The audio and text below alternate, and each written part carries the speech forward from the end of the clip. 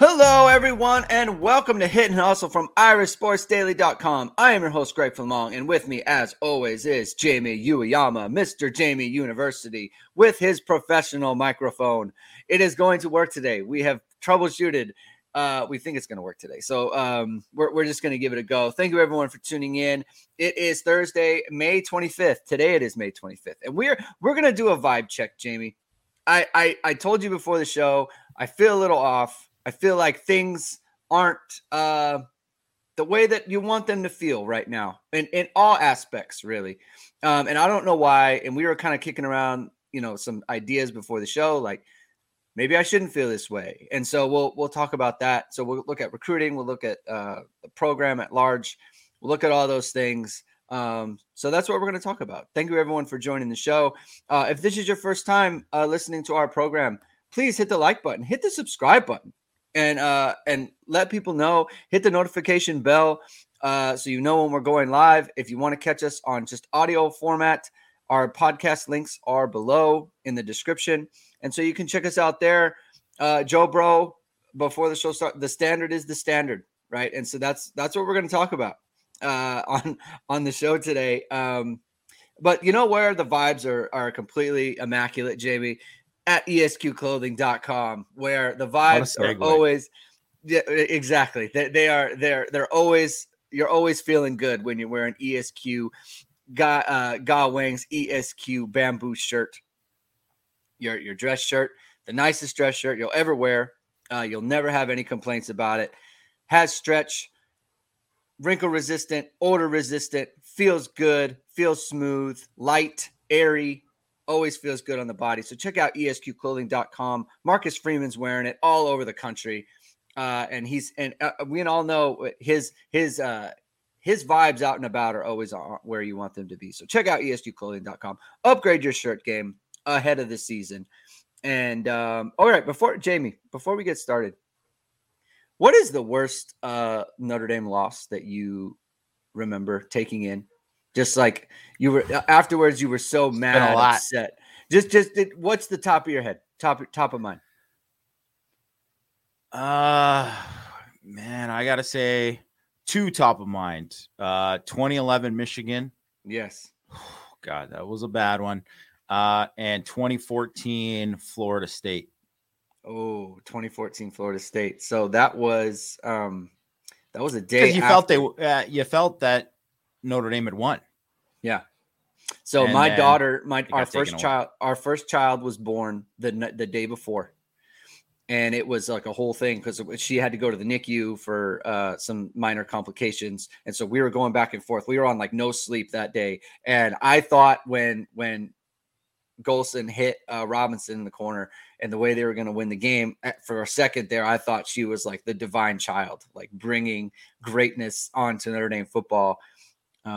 And then a second later, it was taken away by the cheating referees who didn't know what they were calling and they didn't know who it was on. And then they tried to reconfigure it afterwards. Like some people said it was on Procise, some people said it was on Fuller, some people said, well, it doesn't even matter because we've decided that it's going to be a penalty. And that was unfortunate, Jamie. And I will go to my grave saying it was not a penalty and Notre Dame was cheated on the play. And I count 2014 Florida State as a win. But you brought up 2011 Michigan, and I put out on Twitter yesterday. I've told this story a few different times on a few different platforms, but that is the worst for me because we are at a game watch for my wife's new job. She had just moved to Los Angeles. We started dating. She lived in New York. She was in the process of coming back to Los Angeles. She had just started a new job. There was a friends of ours or a coworker of hers. They are Notre Dame fans. The wife, she went to Notre Dame with my wife. And so they were at Notre Dame at the same time. It's like, oh, come to a game watch. There's like 20 people there. Never met them before ever. Right. So it was just first time meeting everybody. And it's like the way it was a tension for me personally, because A, Michigan, B, under the lights for the first time, C, the way that they had blown the game against South Florida the week before, right? That was a total disaster. Up 24-7, things start to unravel, and I'm now starting to unravel at this party of strangers. Okay. And my wife, I mean, we weren't married at the time. We were just dating for like a year. And I'm making a complete scene, screaming, yelling at the TV. And then after they completely blow it, I'm sitting in a corner, not talking to anyone, like a complete sourpuss. And she's looking at me like, get up, like you stop, like stop. And I'm like, I can't, I'm done. Like I can't. I won't. I'm this is too important what just happened. And so that's the one that is really not good. I was a brutal one. I mean, I've been doing this job for a while now, so I mean, I don't want to say that I'm not a fan of Notre Dame football anymore, because I still am. That part doesn't go away completely, but obviously prior to doing this, I was like a fan who got really invested into games and results of games, where like if they lost, I mean, my night was ruined, or my next few days were ruined, whatever. And I have similar story with my wife, who was then my girlfriend just when we started dating, for the Bush Push game. And that was it was a rough one. And I mean, I guess I knew that she was in for the long haul after how I acted after that game. So it all worked out.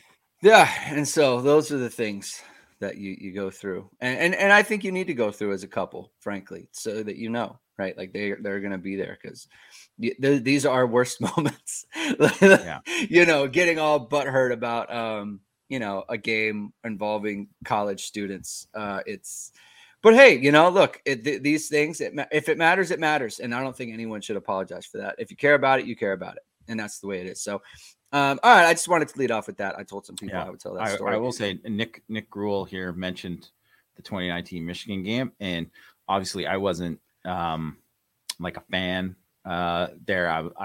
But I was there covering that game. So I was at the Big House that night in the press box, and it was the rain was bad. It was like ugly that whole time.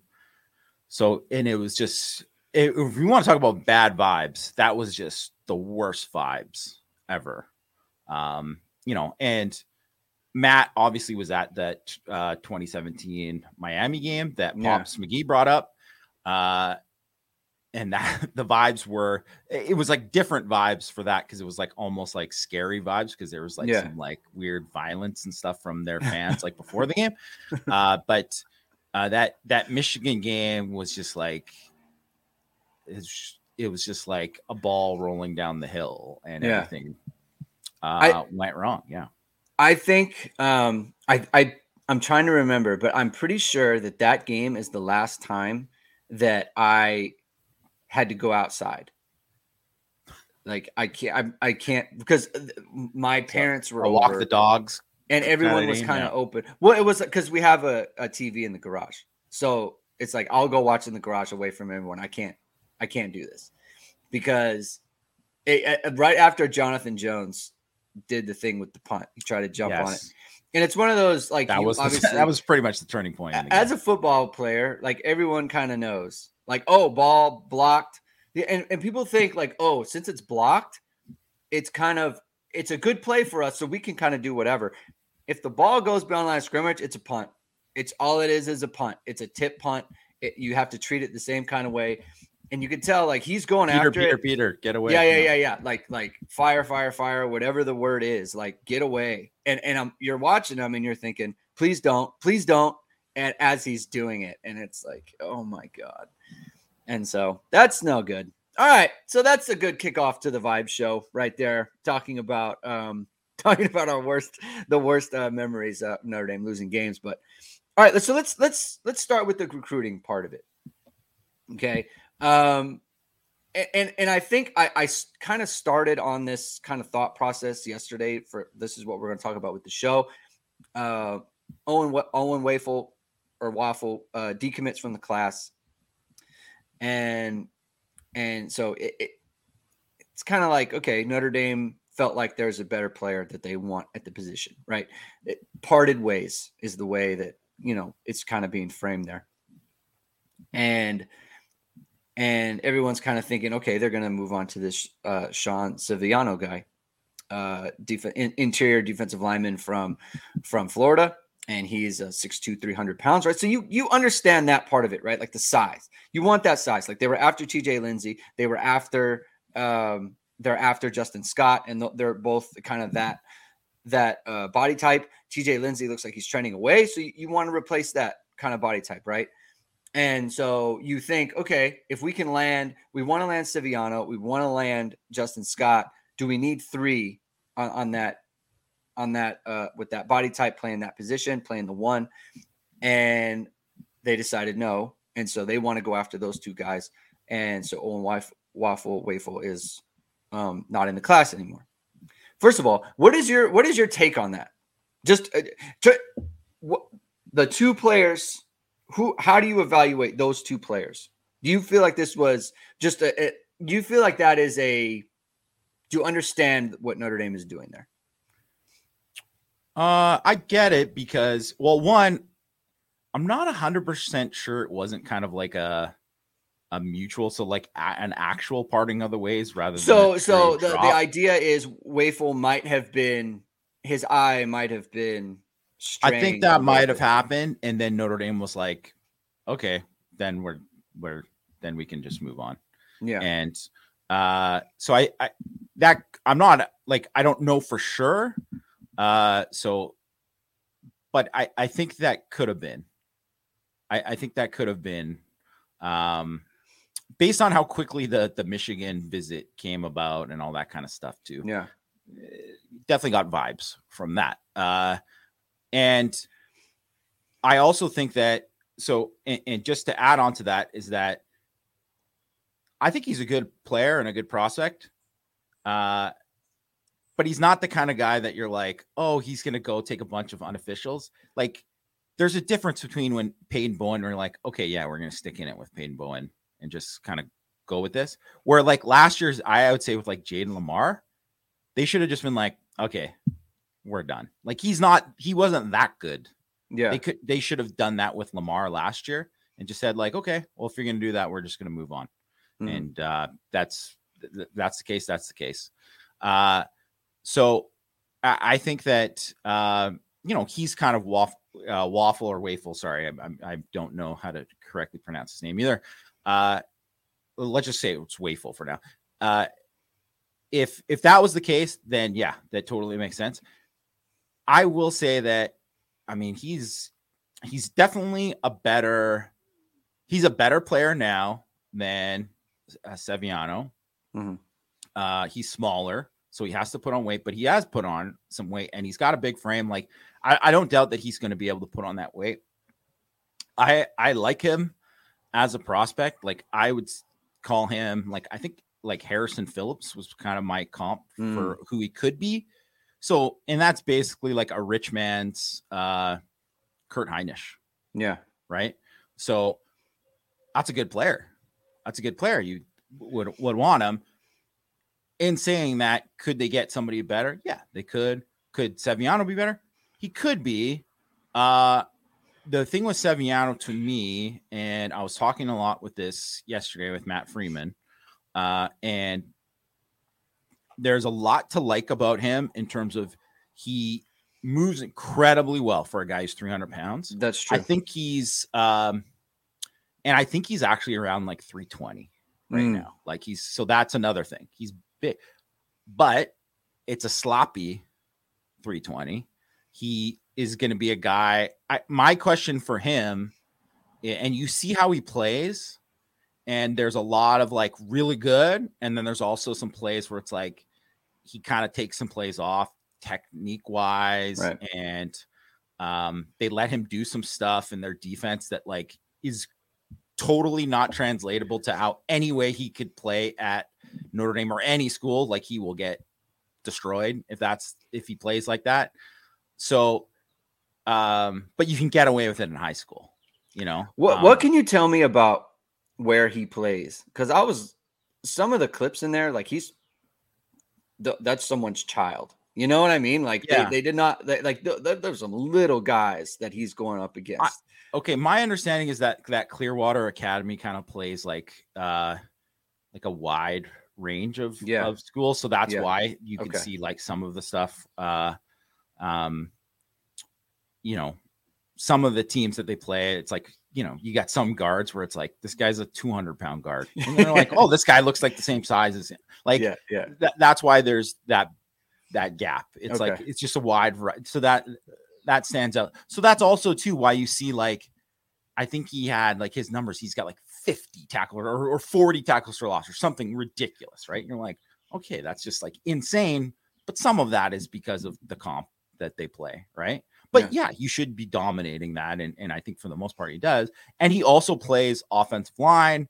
So he plays like a ton of snaps too. So I think, that's another thing when you have to look at it. If a guy's playing like both ways and he's playing like all the time, like, yeah, guys are going to take plays off. That's part of it, right? But in saying that, he's going to take some time. I think his ceiling is higher than Wafel's. Yeah, that's what I would say. His ceiling is higher. He is definitely more of a sure thing. Like, this guy's going to be a nose, but he doesn't play like a nose right now. You know what I mean? Like, there's a lot of stuff leverage wise, even though it's like people think, oh, he's 6'2", so he's going to play. No, he doesn't always play with good leverage. His hands are, he's very raw with his hands. He's obviously he's a Canadian guy. He's from Winnipeg, Manitoba. It's not the level of football there. I mean, the level of coaching specifically, he wouldn't have got great coaching, right? The odds are he might have like fluked out he had like some ex CFL guy that coached him or something like that. But I mean, from the looks of it doesn't look like he did. So, and to me, it doesn't look like he's getting the best coaching at his high school, and I don't like to say this kind of stuff because it's like, it feels like I'm taking shots, but I mean, I just try to tell it like I see it, right? Like I think there's a difference. And I think this too. There's a difference in high school between getting good coaching and getting the type of coaching that it's like, this is setting you up to be a Division I prospect. You know what I mean? Like, yes. I see that there's so much of that, like, and this is like totally like super lower level, right? But like, so my daughter's team, she plays club soccer. Like, when she was in ASO, which is basically just the youth program that every city has. Like, when she was in that, like, she had some good coaches that we were very happy with. And she goes to club, and then it's completely different, So, and I think so. There are some high school programs that are like, you're getting good coaching from these guys, right? They're not like doing you dirty. Like, it's not like they're not doing a good job. And then you're getting good, solid coaching. There's other programs where it's like, hey, these guys are on another level. Like, they could be working somewhere at a college, right? Like, they could be at that level, but they just happen to be in high school. I think that's probably what you're talking about. When we talk about like coaching, just like, oh, he's not getting the coaching. It's like Notre Dame, we're preparing you to play at Notre Dame type level coaching. That sort of thing. Yeah. Like that kind of thing. And it's not even to say like, I mean, I have no idea. I mean, I don't care about like the guys, these records of these teams and stuff like that. I'm not really looking at that. I mean, it's a bonus if a guy plays for like a state champion or something like that, comes from winning culture. That's always a good thing. But I mean, I'm not watching a film of a guy and being like, worried about the score of the game, right? I'm not worrying about that kid. I did see that he was in his highlights. He was standing up from like a nose guard position. Yes, and I know you hate that. I loved it. Well, and then it's like, so that's where it comes back to coaching too. I'm like, you're either coaching this, which is you're terrible. Get out of here forever. Don't ever coach defensive line.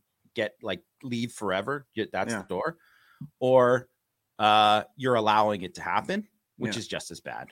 So, so I guess I am taking shots at their coaches. Like, that's not good.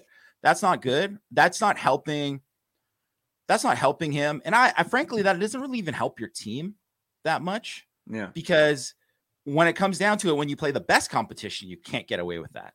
Right. So if you like cheating it against someone who's worse, that doesn't help, right? Yeah. So watch him. He's a big man. He's got great feet. We're talking about Sean Seviano, who's a defensive tackle, a guy who Notre Dame has an offer. He's going to take a official visit, and that's the guy that people think that like is going to replace Wayful in the class. Yeah. So that's what we're talking about, Rick Henry.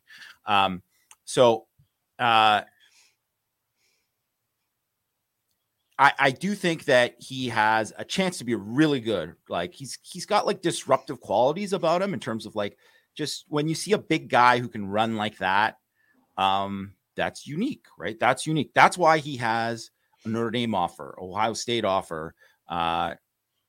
He's got some big time offers. He's got like, if you care about offer lists, then and we know some of the people who are calling your due, then you'd be like, okay, I don't care what his ranking is, right? Because of that. But the reason he's kind of ranked where he's at as a kind of like a high 3-star kid is because he's not a guy who's going to be able to step in to wherever he is right away.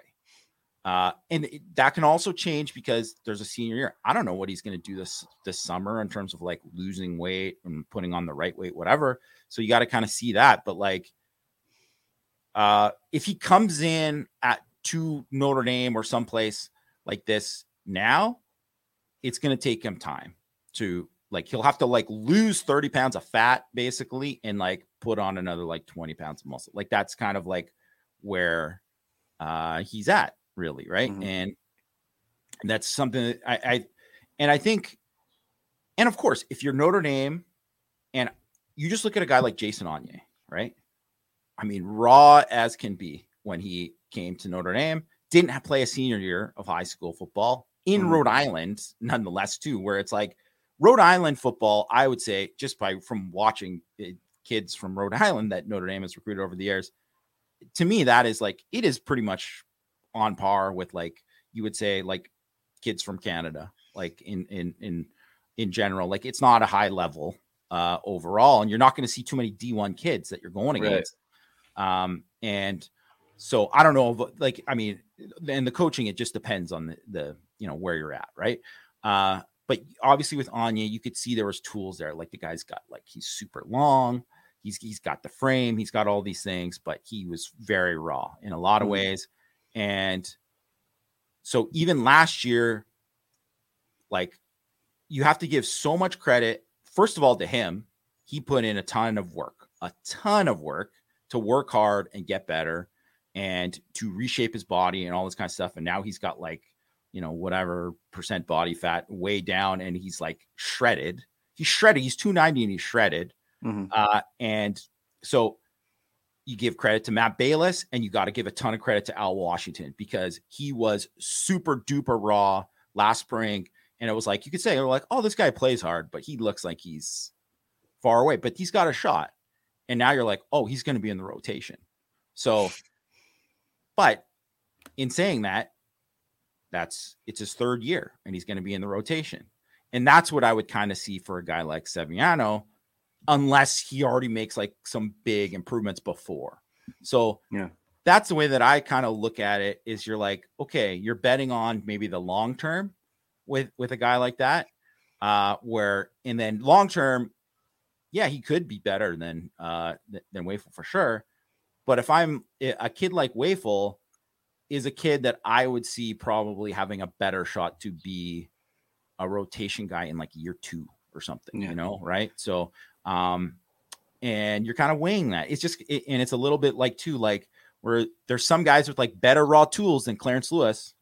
But I mean, Clarence Lewis could not even play this year. And that would have been a tremendous take for Notre Dame because he played a ton of football in a pretty like, like at above average level, right? I know people don't love him. Some people think he's trash because he got beat a bunch of times and played too much in that 2021 season. That's not his fault. You know what I mean? Like that's just the situation. It's not his fault. He had to play as a true freshman, but the fact that he was ready to play as a true freshman above other guys who were actually higher ranked than him says a lot about like the kind of player he is. So it's like, what kind of, and I wrote about this in 6 Thoughts the other week, where there's like a value. There's a value in terms of what a guy's ceiling is. And there's a value in terms of, well, you only get so many years in the program. So when is this guy going to actually play? Yeah. Right. And so you got to kind of weigh that. And I don't know if they think that like, hey, we can get this guy to play and we love he loves football. This guy just hasn't had the right exposure. He hasn't had the right coaching. Once he gets in here, this is whatever. Then, I mean, it could be a tremendous take and it could be like a great take. But to me, he's like a developmental guy. And so that's tough because it's just like you said, and we've kind of talked about it before. It's harder now taking developmental guys because it's so easy just to leave.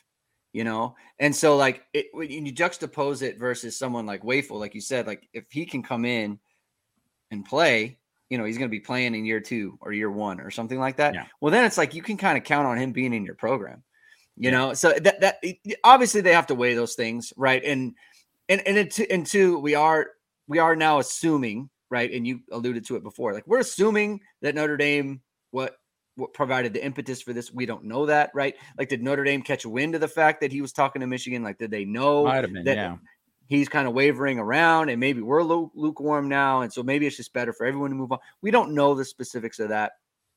And he didn't hint at anything like negative in the post that he put out either. So very positive about Notre Dame. Right. So maybe it truly was like people were moving in different directions. Right. Yeah. And so we're framing it around this was Notre Dame's choice. Maybe it was, maybe it wasn't. We're just kind of looking at both prospects here.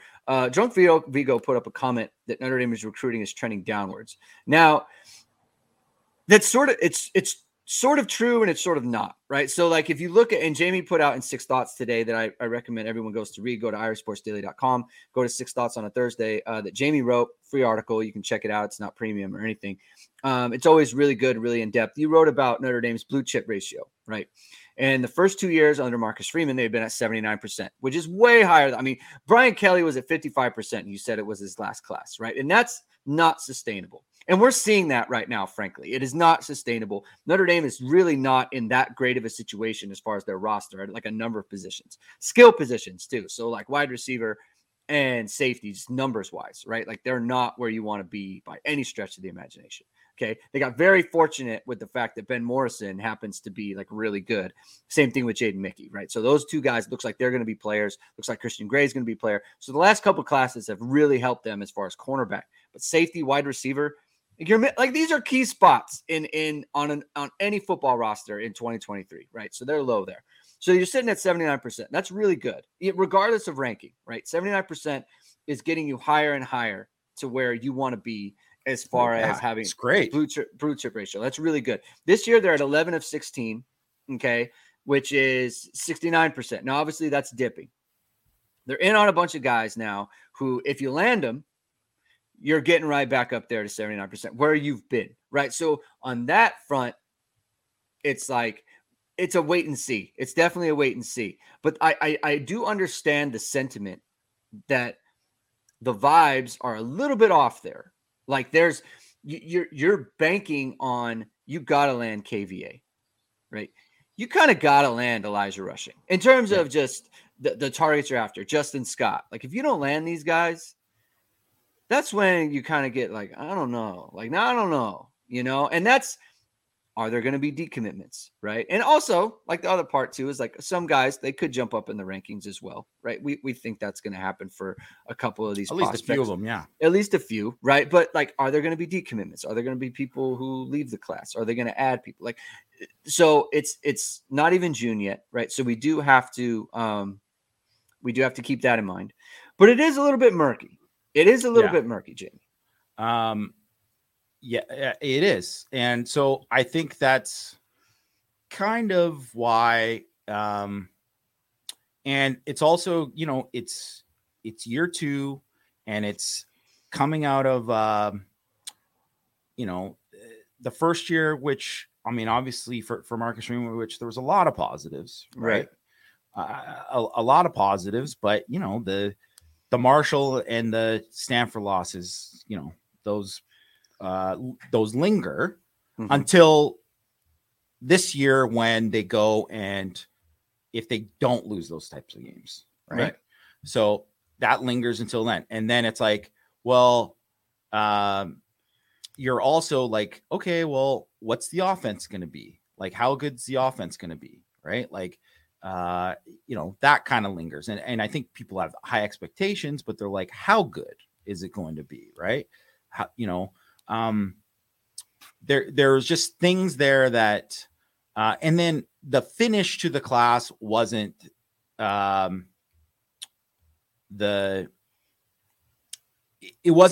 didn't match the excitement of the beginning of the previous class, right? I mean, they lost Peyton Bowen. They lost Peyton on the Bowen. last And day. that absolutely, and that is just the kind of thing that changes. Well, and Brandon Hillman too. And Brandon right? Hillman. So it's like, if those two guys people feel different about the class, even though, they signed 19 kids that were, 4 stars in the class out of 23, which is it's a really good class, right? But it's still not what, it also turns into people saying, which I think is ridiculous, but people saying, well, I thought Marcus Freeman was going to improve the recruiting. Like, it's like, yeah, he is actually, but that's people just only judge in the moment of what that is. And that's how it gets kind of caught up with all those things. And it's like, or even yesterday. So Wafel decommits, parted ways, dropped, whatever. Right. But it's like a weird thing because it's like, okay, well, are they going to get Justin Scott? Like, that's how it turns into a thing, right? Or like, I'm not sure about Seviano. And like, okay, are they going to get Justin Scott? Well, I see all these crystal balls for Justin Scott to go to Miami. So if they don't get Justin Scott, then people are going to go, believe me. I mean, everyone who has read a Notre Dame message board will know that the first guy who will get brought up with them losing Justin Scott will be Owen Wafel, right? Right. That's what's going to happen. So that's kind of where they're at right now. And it almost kind of, and because of that, it almost like takes away from the fact that they landed Logan Thomas yesterday, who is a tremendous prospect, tremendous Viper prospect, chance to be a big time tackle. And if you anyone would swap out him 1-for-1 with Wafel in the class. Like, you just say, like, he's a guy. I mean, he's higher ranked right now from composite ranking. He's got a higher ceiling. There's just a lot to like about him, right? He's a guy who's on the rise. I think he's another guy who I imagine will continue to rise as a recruit too. So right now, I think he's the 3rd highest ranked guy in the class, which might be by composite rankings, right? So, but it's like people also see like, well, the good and because they're looking at the other part of it, right? So, and that's just where things are at for Notre Dame right now. So it's just kind of, and no one wants to wait and see in June, but that's kind of how it is. People have to just kind of wait and see how these official visits go. If they land, let's just say they land half of these really the top guys. I mean, to me, that's like obviously a win, right? That's a win. But if you don't, but it's like, there'll be people who perceive it as a loss. You know what I mean? If like Elijah Rushing isn't in there or Justin Scott isn't in there. And that's just kind of where they're at right now. Right. So, the vibes will be immaculate if they land Elijah Rushing, that's the way to kind of think about it. So, those are the kind of things. And if they landed him and Justin Scott and whatever, I don't need to rehash out. I'm not as high in Justin Scott as everybody else, but just in terms of like industry, it would be seen as like this huge the buzz. Yeah, the buzz would just be enormous, right? You land 2 5-star defensive linemen. I mean, that would be a big. That's kind of Aaron earthquake. Lynch and Stephon Tuitt. Yeah, right. That's that kind of thing, and that's where, that's where all of a sudden, believe me, there will be like all of a sudden, Dan Wetzel will write like a column about how Marcus Freeman is killing it in recruiting, like a national, he's Yahoo national columnist, does a great job in covering college football. And like, he would write something about that if they did. It's kind of like how there were like writing stories about that last year when it looked like Notre Dame was going to land Dante Moore, right? Like that's kind of, so things can flip really quickly. And right now it's kind of like, I would say it's like vibes in general for the program. It's like purgatory, they're just right there. It's like, you got to kind of see and let it play out. And then also too, like, you just don't know, Irish invasion's coming up, camp season's coming up right now.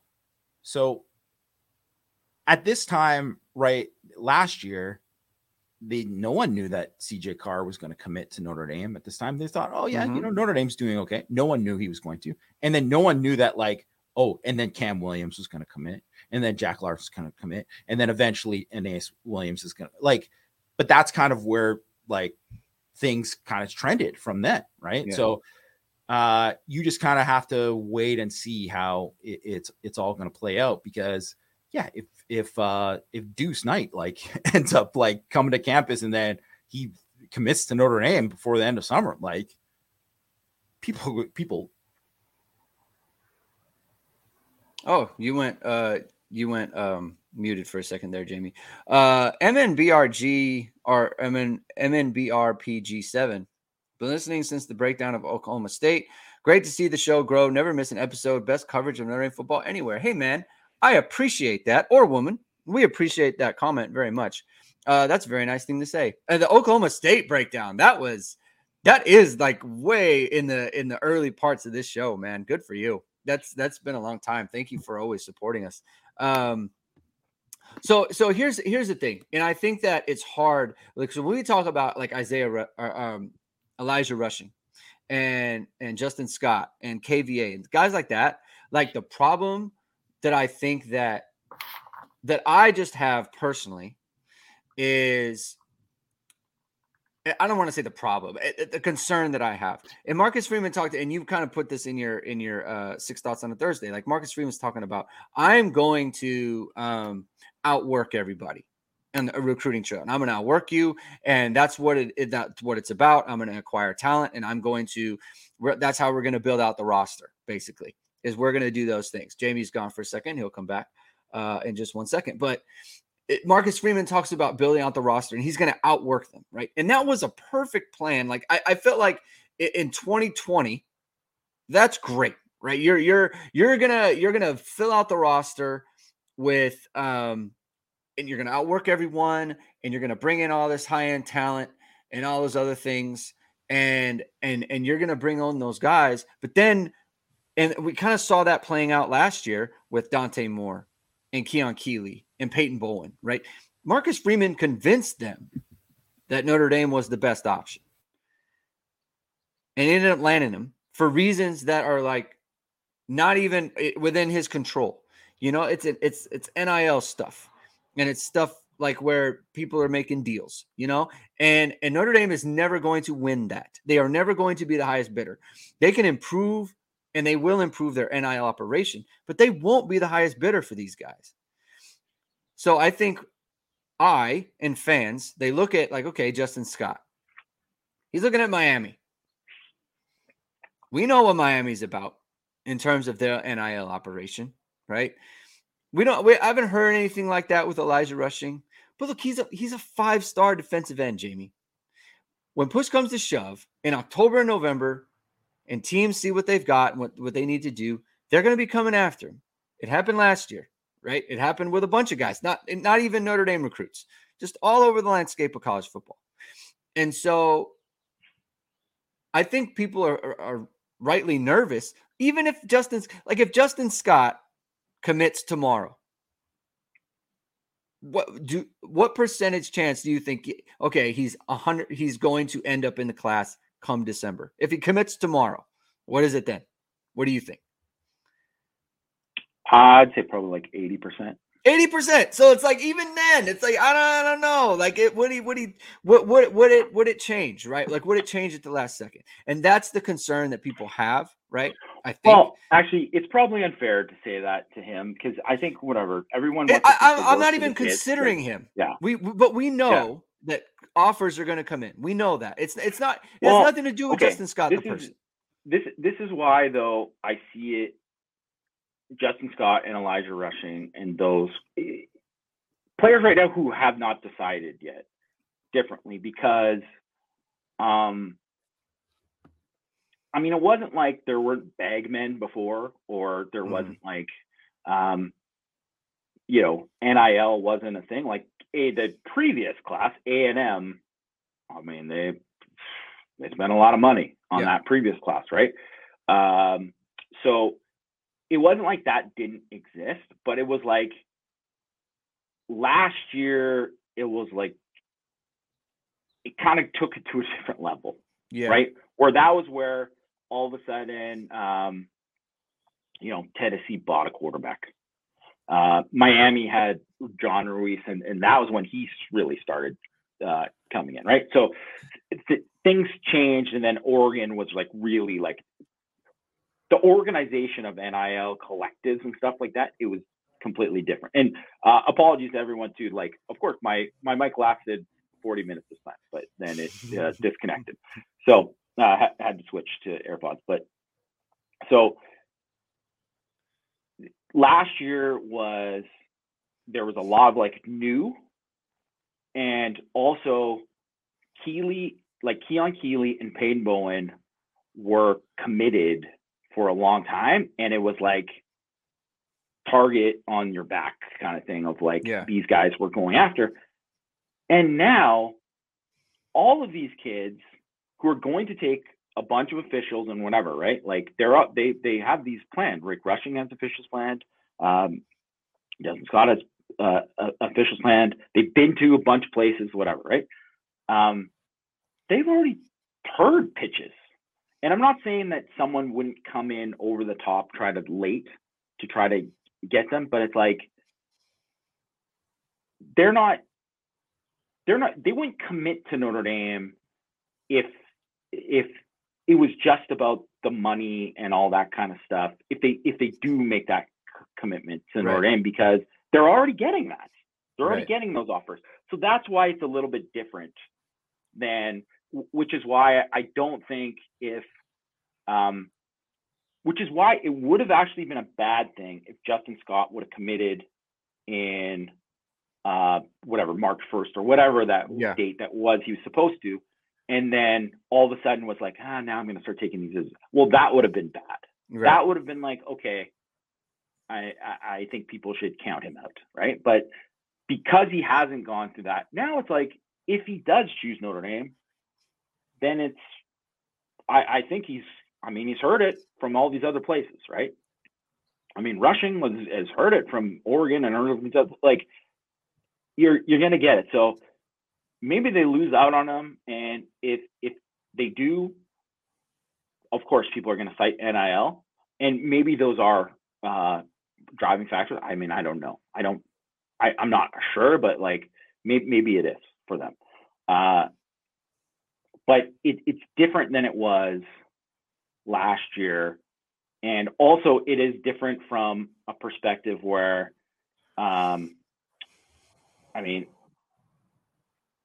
NIL for Notre Dame it's more competitive is what I would say.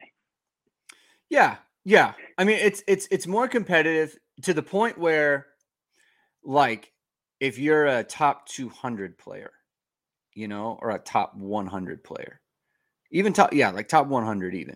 Well, then it's like, okay, because then it's like you're not getting that like big upfront, agents and all those other things. You're not getting that from like anywhere, right? And so, but Notre Dame's, so then their NIL operation, it's like, hey, you're going to get some money.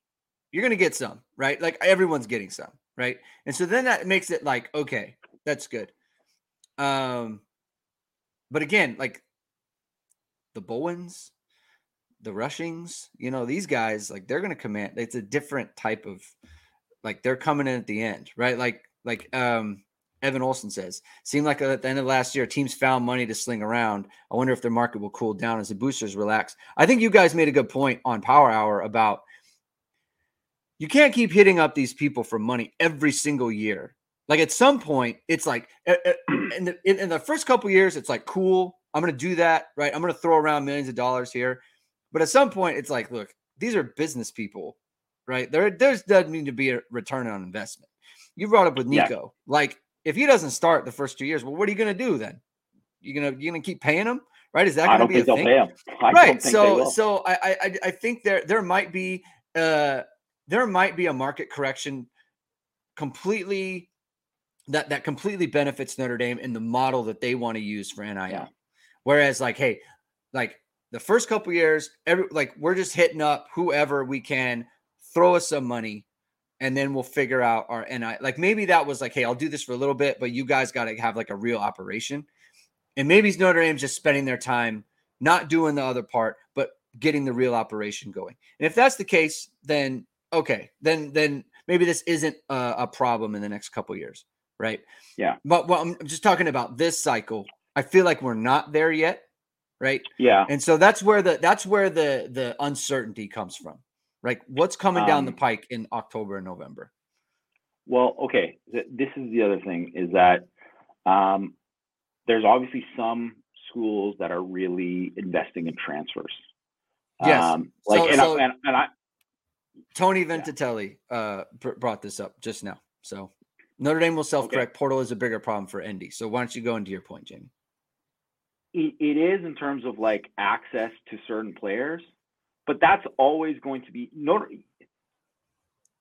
Dame just needs it to fix holes if they continue to recruit like they are now. Yeah. Because that's kind of where they're going to be at. Because if you sign like 75% of the players you sign are 4 and 5 star kids, your roster's going to be healthy. Like, and you retain the kids, for the most part, which Notre Dame, and that's another thing that I wrote about in Six Talks, like there's 27 4 or 5 stars that have left Oklahoma in the last, from the classes that would be on campus right now.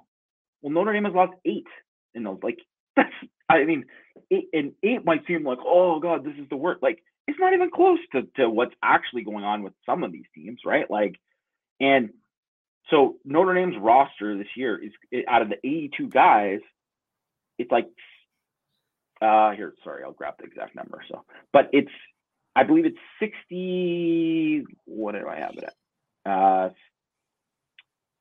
It's like 56 of the 82 scholarships, 68.3% of the guys were blue chip recruits. And that's not in counting like Sam Hartman, right? But I'm just saying like whatever, right? So that's, if you're doing that and you're still kind of maintaining that level of the thing, and I think that number will go up. Like it's obviously, it was 63% last year, right? So it's going to be 68.3. Next year, it'll be over 70, whatever, right? And so it's going to keep going up until it kind of levels out around probably around 75 is my guess, right? And so if you're doing that and you're building and developing, like you don't have to hit up the transfer portal as much. You take 4 guys a year, 4 or 5 guys. You take specialists with Notre Dame. It's not like that's what you kind of take, but. So for USC last year, right? And USC this year, really, right? So whatever money was directed towards Caleb Williams, right? I mean, it was way more than worth it, right? It was way more than worth it for them. Yeah. And even for Jordan Addison, even though he didn't have like this monster year, I mean, he was one of the best receivers in the Pac-12. He was a first-round pick. He definitely made the team much better. It was worth it, right? He didn't win the Bolitnikoff, but he was worth it, right? Well, I mean, Bear Alexander is like, they backed up a Brinks truck for him. What if Bear Alexander sucks? He might. Yeah. He might actually suck, right? because like, I mean, I read these quotes where he's like, everybody wants the Bear. He's like third personing it already. I'm like, this dude isn't play. Like, I mean, he couldn't start at Georgia. So it doesn't mean because he couldn't start at Georgia that he's not going to start at USC, but it's like, there's no guarantee this guy's going to be a first round defensive lineman, right? Like he's got to prove a lot. There's no guarantee that Anthony Lucas is. And obviously you're spending to try to get that, but it's like, at some point, if enough of these guys don't turn out, they're going to be like, why are we spending this friggin' money? Like, that is going to happen to some schools. Like, it's like with Mel Tucker, they paid the money for that huge extension. Yeah. They did the whole thing, and they had the 1 year where they were like, oh, man, they hit on Kenneth Walker, and they hit on a bunch of the other transfers, and then boom, they're like, they beat Michigan. They're doing all these things. They look like, man, they're just like this program on the rise. And then last year, they sucked. This year, they got the starting quarterback and the top receiver in the portal in the spring, right? Like, I have no idea how they're going to be this year. But if they go like 5-6, or 6-6, I mean, are people going to be really thrilled about where they're at? Like, in terms of like, because they're, putting some money into it. Like, they're going to look at the ROI, right? They're going to look at the ROI. Mm-hmm. So I think it's, there's a lot of stuff that is it's going to, I'm sorry, I forgot to mention it too, but it's going to get all evened out eventually because the smart programs have like a cap of like where they're going to get investment and spend and all that kind of stuff, and like be like, okay, well, this is what we would have for NIL if we're trying to get guys, and also to the guys on the team. Because you got to keep the guys on the team happy. Mm-hmm. Because if somebody's balling out, and if somebody on USC, I mean, probably not based on their roster, but it's just say a random guy that they recruited before ends up being a better player than Bear Alexander, he's going to be like, well, where's my money? Right? Mm-hmm. Like, that's going to happen. Right? So that's something you have to deal with. And that's also too why, like, I don't think Notre Dame will ever want to get into that and will want to still recruit more, because you don't want to get too deep into that where all of a sudden it's like you're paying for a guy. Like, just imagine say like this was the era in like back in 2013 and Max Redfield comes and it's like, well, he didn't really play as a freshman. He didn't play as a freshman. He was, pretty inconsistent that whole time. And you're like, Max Redfield's like getting the most money out of the team or whatever. It's like, well, he wasn't Jalen Smith, like it's all that stuff is stuff you have to balance and have to work with. And I don't think that's, I mean, everything is short term right now. Everything is just like, we got to get the best players and whatever. Yeah. And I don't know if all the teams are thinking, 2 steps forward, with all this stuff. I think some teams are going to get burned bad. Yeah. And it's hard now, like, especially at the end, like during the off season. I mean, this was a really weird off season in terms of just the news cycle, right? Like, it was very strange. Like, they got Hartman. You got Hartman, and then you win the bowl game. And so then you think, okay, like, everything's going great. It's a really good situation. And then even into February, like, everything was going well. And then Tommy Rees leaves, and then the coaching search went the way that it went. Right. And then Harry Hiestand leaves. And then, so then that happens. And then, you get the transfers of Logan Diggs and Tyler Buckner and Lorenzo Styles. Right. And these are all like going into last year, like, these are key players, right? Like, the starting quarterback, the starting running back, the starting wideout, like, they are leaving. The guy that you thought were the future of your program. Right. And now they're gone. And we had, there was different information, right? Like, losing them now is not, if it had been last year, it'd have been a huge disaster. And now it's not, right? So, but it's just like, you feel like you're losing guys. Like, Caleb Smith didn't work out, And so you kind of look, and the spring game was great in terms of, like, the guy you really need to look good is Sam Hartman, and he looked great. But beyond that, it just didn't. It after that happened, like, you get a bunch of transfers out, and so that really hurts, like, the the morale of things, and there's been some good additions to the Notre Dame's recruiting class that we've talked about. It's not like we're down on the players, right? Like every time they've added somebody, I think we've seen good things, but when you look in the totality of everything, it just feels like I feel like Notre Dame's in a vulnerable position. And that's the concerning part, right? They're very vulnerable at quarterback, for one. They're very vulnerable at wide receiver, right? And so it's just that you feel like it's kind of teetering, and it could teeter in the right direction where it's like you add all these other guys, things work out really well with like the football team, right? Sam Hartman hits, the wide receivers hit, everything gets figured out on defense, right? Like Ben Morrison and the Antonio Carter works out with Xavier Watts and all those other things. The D line makes a big jump, offensive line makes a big jump, and you could see it going one way, but then you could also it's very easy to see it going the other way, and there's an uneasiness there. And that's why I feel like I wanted to have this show to talk about like the vibes are very strange. And so, but that's kind of like, that's the way it goes sometimes, right? And I will note, like every off season where the 2012, right? Those vibes were super weird. Like that was a very strange time. Whereas they had just gone 8-5. 2011 was just an awful result. That was that might be Brian Kelly's worst coaching job. Be ahead of 2016. That team had so much talent. And for him to go through, for them to have the season that they did, that's really bad, right? And so those vibes were weird. Obviously, the 2015 vibes were weird. 2017, 2018, there was so much you didn't know. 2020, it was like who's gonna be wide receiver for Notre Dame in 2020? You just didn't know. And so I feel like this is another offseason where I don't know. There's just a lot unknown. That doesn't always portend to poor results, though, and often goes the other direction. It is. I mean, I think that's college football in general. I think there's so much stuff that's a crapshoot. That 2018 team, there was so much that said coming back on defense that you were like, the defense is going to be good.